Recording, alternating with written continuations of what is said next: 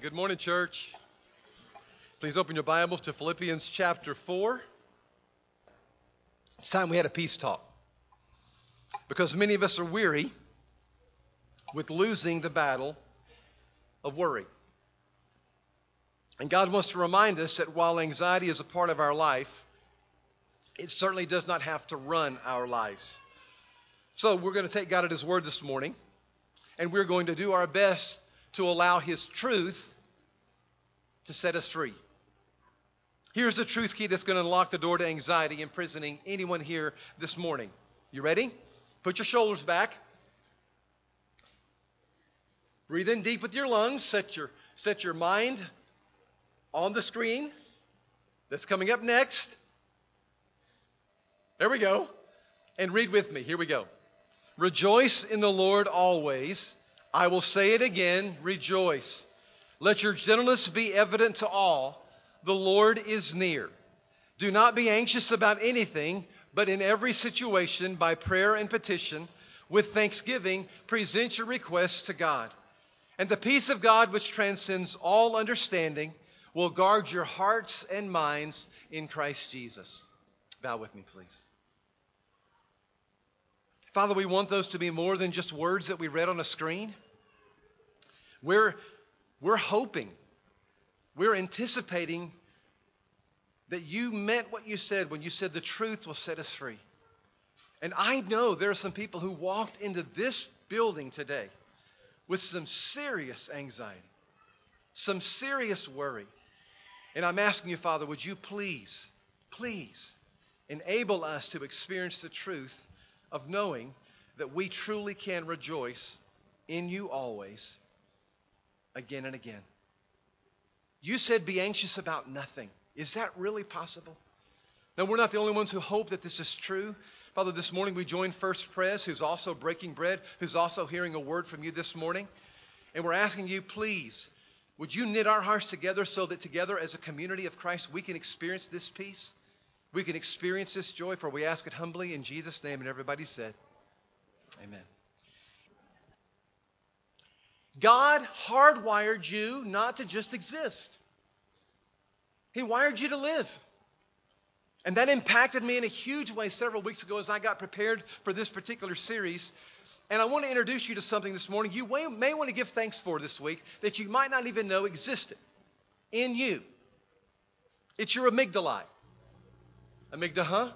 No, amygdala.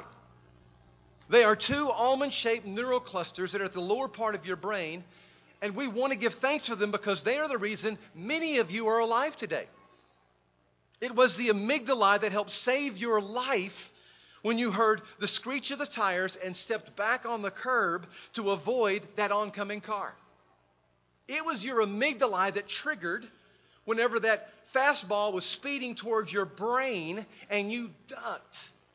Those were your amygdala working. It's kind of like your own personal security system. Some of you have some of those in your home. Some of you have some of those in your apartments.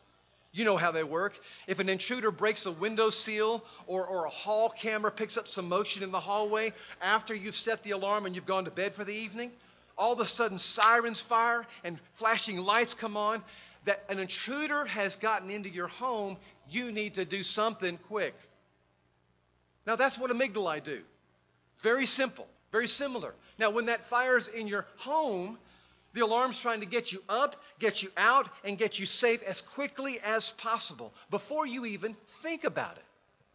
The same thing happens with our amygdala.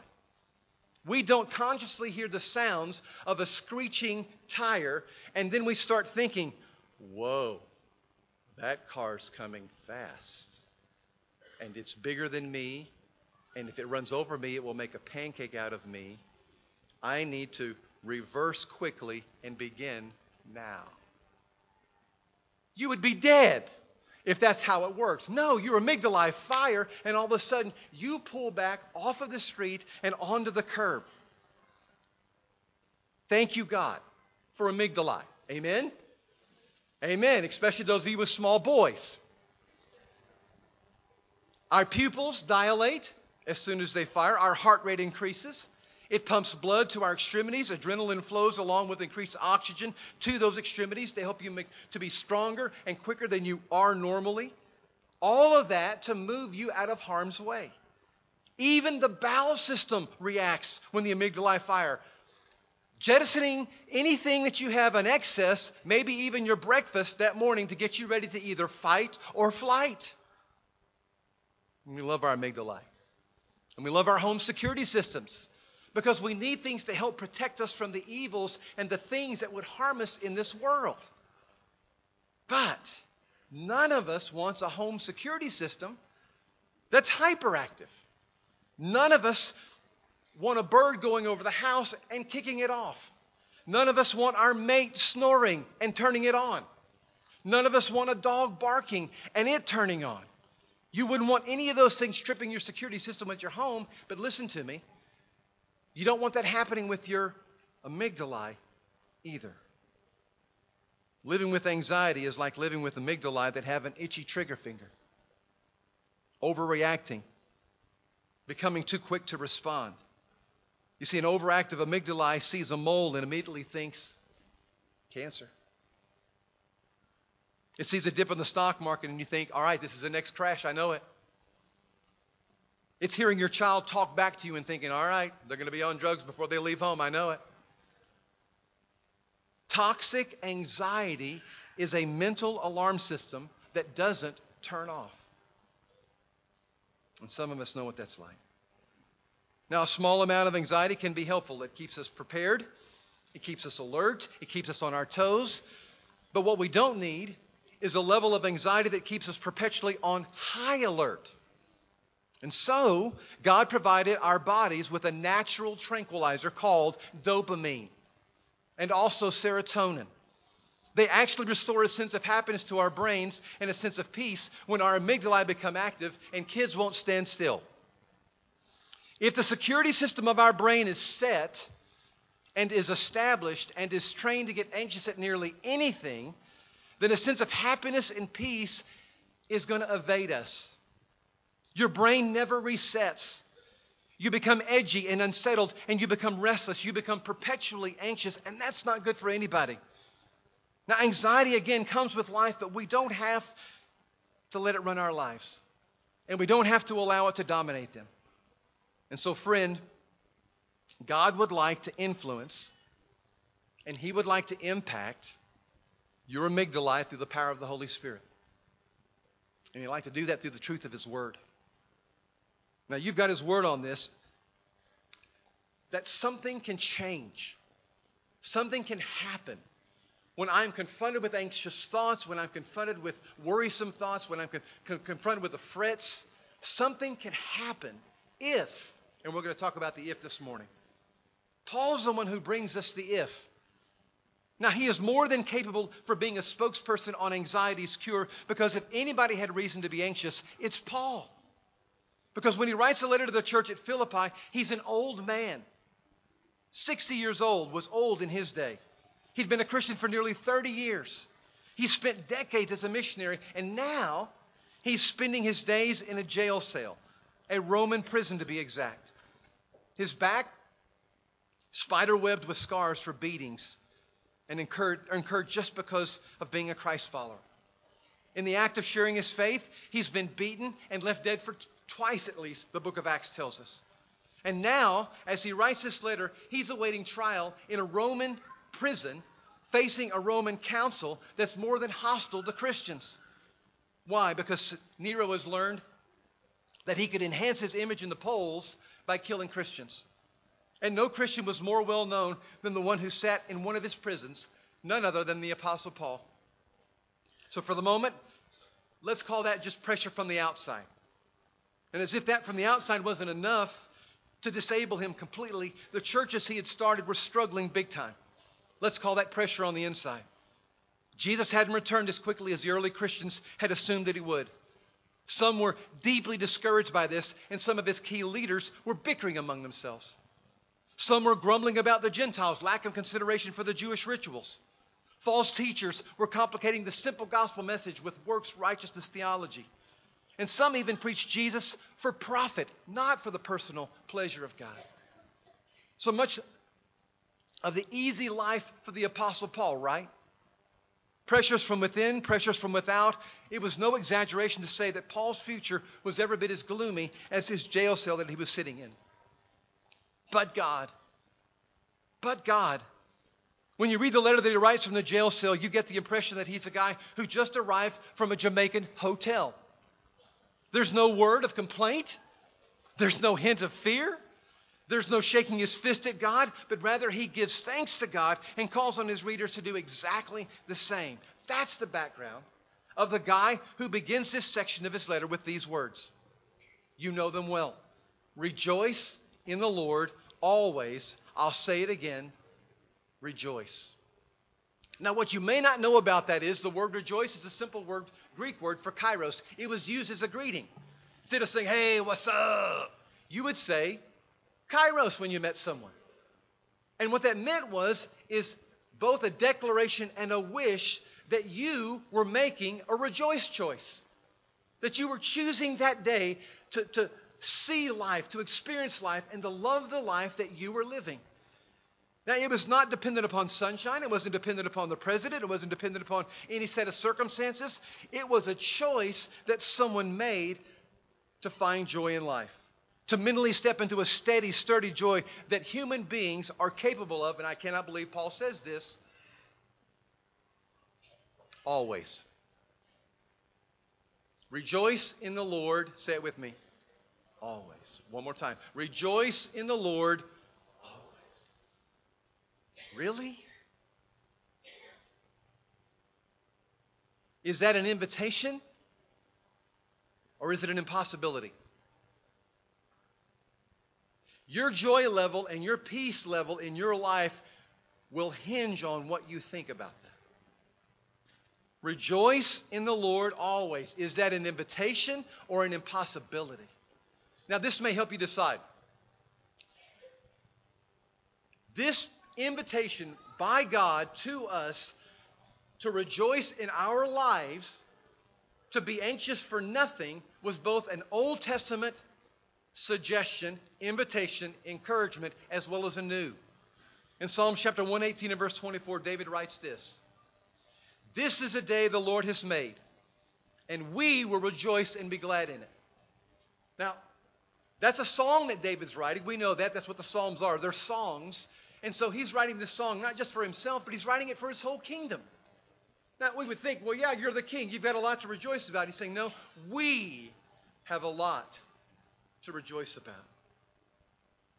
Now, is the psalmist referring to a Sabbath day? I don't think so. I don't think he's referring to one of the Jewish holidays. I really think he's saying, in reference to every single day, he's saying we can be glad in it. Now, when I say that, I can't help but think of Mountain Family Fellowship. And one particular gentleman who came and shared his heart with us in the Lord, he was a man of color, and I am telling you, the brother could preach. Now, I asked the secretaries to go back and see if they could help us remember the years that he came and what his name was, but we don't have it. All I remember is this. He started every single message that he preached for us at Mount Family Fellowship the same way. And he said that he started his day every day with this same statement.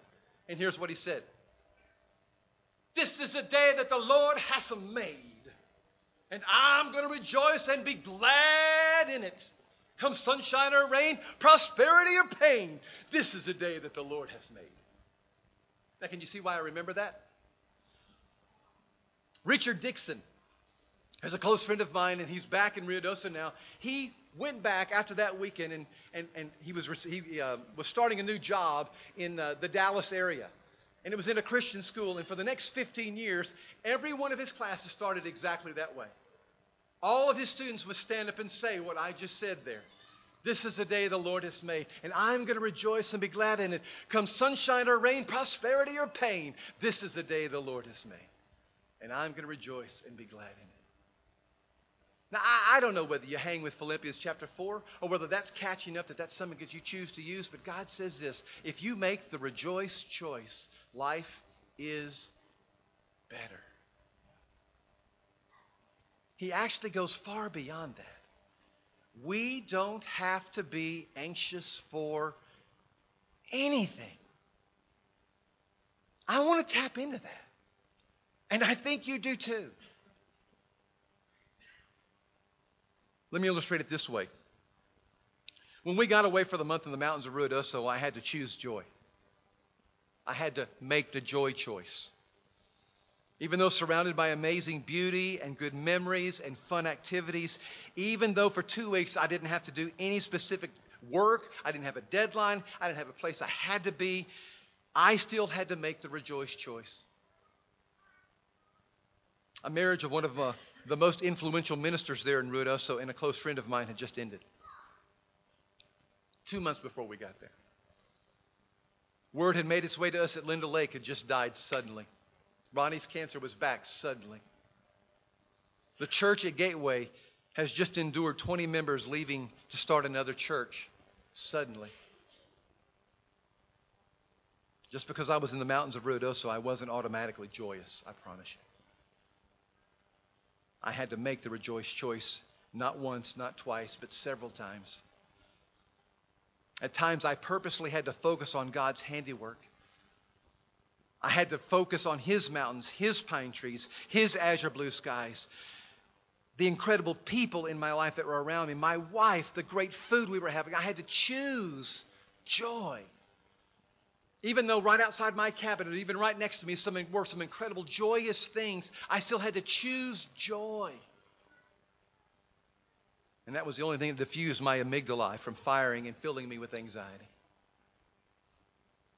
I could have focused on what had been dumped in my lap through emails or conversations with others, all that was going wrong. But through the power of the Spirit and through the truth of God's Word, I made the rejoice choice to focus instead on God and all that He had going right. And it helped immensely. Did it help completely? No, because I'm still getting used to trying to apply this in my life, just like many of you are. Another word for this is worship. Just worship. When you turn your attention on God and His creation and His incarnation, directing our focus on God and His act of redemption, applauding Him, giving thanks to Him, and as you do that with the same energy you do lots of other stuff with lesser gods, it changes you. Let me illustrate this another way if I can. Let's suppose your dad's a heart surgeon.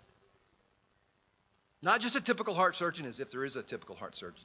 But let's suppose your dad is a heart surgeon. No, he's the greatest heart surgeon that's ever lived. People come to him from all over the world to receive his treatment. He works in the chest cavity like a mechanic does under the hood. Are you with me? You're 6 years old. Actually, you're 6 years young. And not exactly old enough to comprehend what in the world a heart surgeon really does. But you're mobile enough to fall down the stairs of your home and twist your ankle.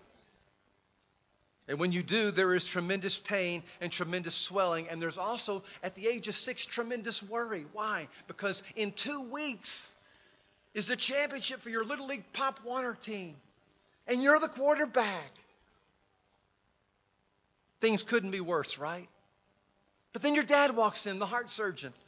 He walks in the door still wearing his scrubs from the day's work, and he takes off your shoe, and he removes the sock, and you nearly faint at the tennis ball-sized lump that's forming there. And you're swamped with anxiety. And your amygdala goes nuts, and you say, "Oh, Dad, I'll never walk again." Because that's what amygdala do. "Yes, you will," he says. He says, "But I won't be able to play in the big game." He says, "Well, as young as you are, and this just seems like a sprain, we may have to tape up your ankle, but you'll probably play in the big game." "Oh, Dad, there's just no way." He said, "Do you know what I do?" He says, "You probably don't." I'll tell you what I'm going to do. I'm going to pick you up from school tomorrow, and I'm going to show you what your dad does. And so he does. He pulls into the parking lot at school, and he picks you up. You hobble over on your crutches. He takes you to the hospital, and he takes you into his office. And all of a sudden, you're looking at all of these diplomas, and you go, "Are these all yours?" He goes, "Yeah." He hands you this big, thick book, and it's got his name on it. He said, "Did you write this, Dad?" "Yeah." And about that time, the phone rings, and it's surgery. And he says, this little nurse right here is going to take you to a little spot where you can watch your dad do what your dad does. And so she does. She takes him up to a little operating overlook, and he watches his dad remove a heart and replace a heart. And he's stunned. And the nurse leans over to him during the surgery and says, I guess you know your dad's the best in the world. The ride home, there's not a lot you said until you say, Dad, how long were you thinking that my ankle was going to be messed up? Because you look at him differently now. And your anxiety is decreasing because your understanding of your Father is increasing. Now you know exactly where I'm going with this. Rejoice in the Lord. That's what Paul's encouraging us to do. Rejoice in the Lord. Rejoice in what He's done. Rejoice in who He is. Stand back and look at the splendor of the stars in the sky. Stand back and have your world rock with the endless orbit of the planets. Take the time to give thought to the Scriptures that announce that God has no beginning and no end. Take time to hear the thoughts of Scripture that say, He knows everything. The number of freckles on your face, the number of hairs on your head. He knows everything about you. And He loves you like nobody can. He's nuts about you. So much so He would die for you. Please look hard and long into the heart of your Father and be overcome with joy that you're His, that you belong to Him. You know what I think? I think all of us walk around with unnecessary anxiety because of temporary limps. And when God says, I can take care of that, we don't know what to think. Well, this morning I wanted you to hear from a Christian prisoner. His name is Paul. And he says, how you deal with this is by rejoicing in the Lord. You make the rejoice choice. You choose to find joy over and over again in the Lord. And when you do, you begin to see anxiety lift.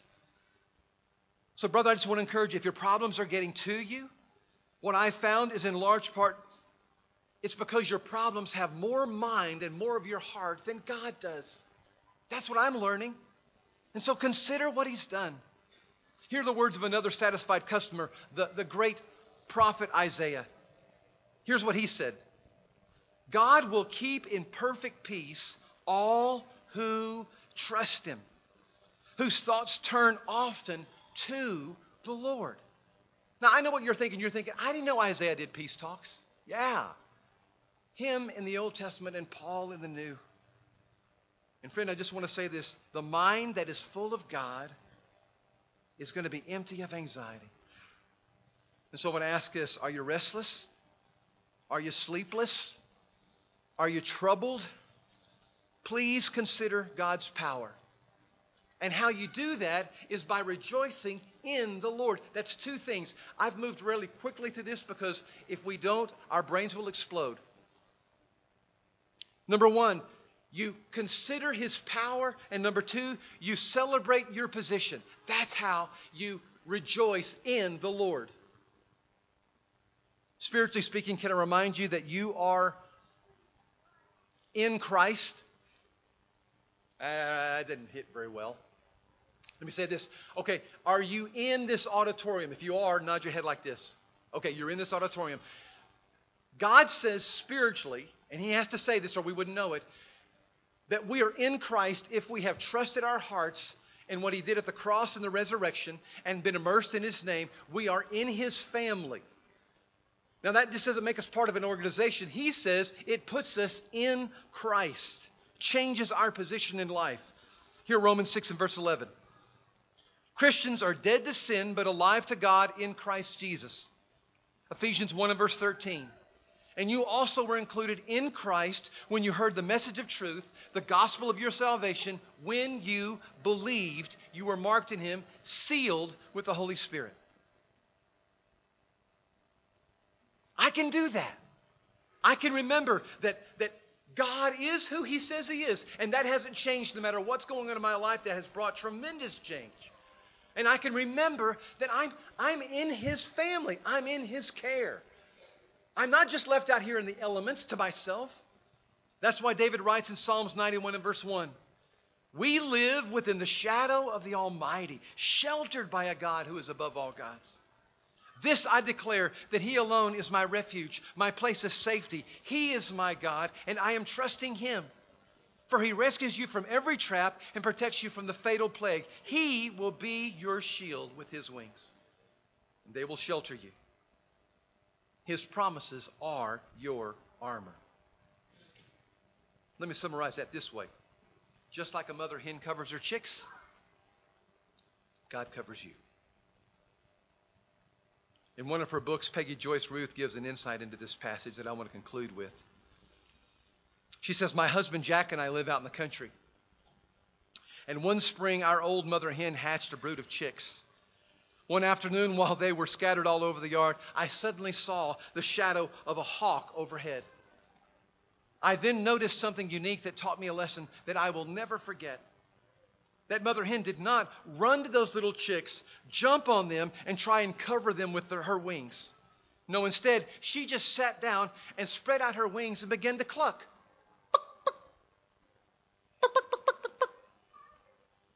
And all of a sudden, those little chicks just came running to her, and they got underneath her outstretched wings, and she pulled her wings in and tugged down tightly and made sure nothing was getting to those chicks.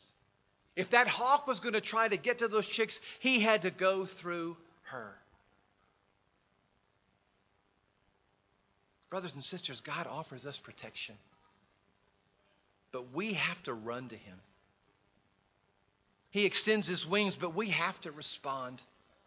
So can I encourage you to imitate those little chicks? Make it your aim to hide beneath the shadow of God's incredibly strong wings. This requires a conscious decision on your part. On God's part, He does the welcoming. He's done the dying. He's done the announcing. He's done the, just fill in the blank. He's done everything except respond for you. And He leaves that up to you. I think we focus on sprained ankles. And we forget our dad's the heart surgeon of the world who can fix anything. If you choose not to, you're going to run to places who will not be able to give you peace. And you will run to people who cannot give you peace. And you will choose ideas and philosophies that cannot give you peace. Or you can run to Jesus Christ, who is the Prince of Peace. And He will give you peace. How do you do it? Well, the first section of this anxiety cure that we're looking at over the next 10 weeks is rejoice in the Lord always. Considering His power, considering our possession, I can do that when anxiety starts to rear its ugly head in my life. Is it going to come? Yes. Because I won't live anxiety free. But I don't have to live anxiety imprisoned. I don't. Don't take my word for that. Because I'm not making this up. And praise be to God, I don't have to. Father in heaven, we come to You this morning seeking peace in more ways than one. And we need You in our lives. You know what we're dealing with. That is trying to rob us of our joy, trying to rob us of our peace, trying to take away from us what You meant for us to live in. But You know this war zone. You've lived here before. You know how tough it is for those of us who lose husbands, for those of us who lose jobs, for those of us who spent time in the battlefield, for those of us who have been through a divorce. Father, those are crazy things. How in the world can we experience those things and not be anxious about anything? That's the question that we bring to You. And we're trying. Give us ears to hear this morning. Help it to sink deep in our hearts to hear that we can rejoice in You always. And that we don't have to be anxious for anything. And we've done enough talking about it, God. We want to continue just praising You and putting our focus on You because we're about to head out into a week that's going to be tough. And we need for You, please, to begin to work in us this peace and this joy that You promise comes when we rejoice in You. For we ask us in Jesus' name, and everyone said.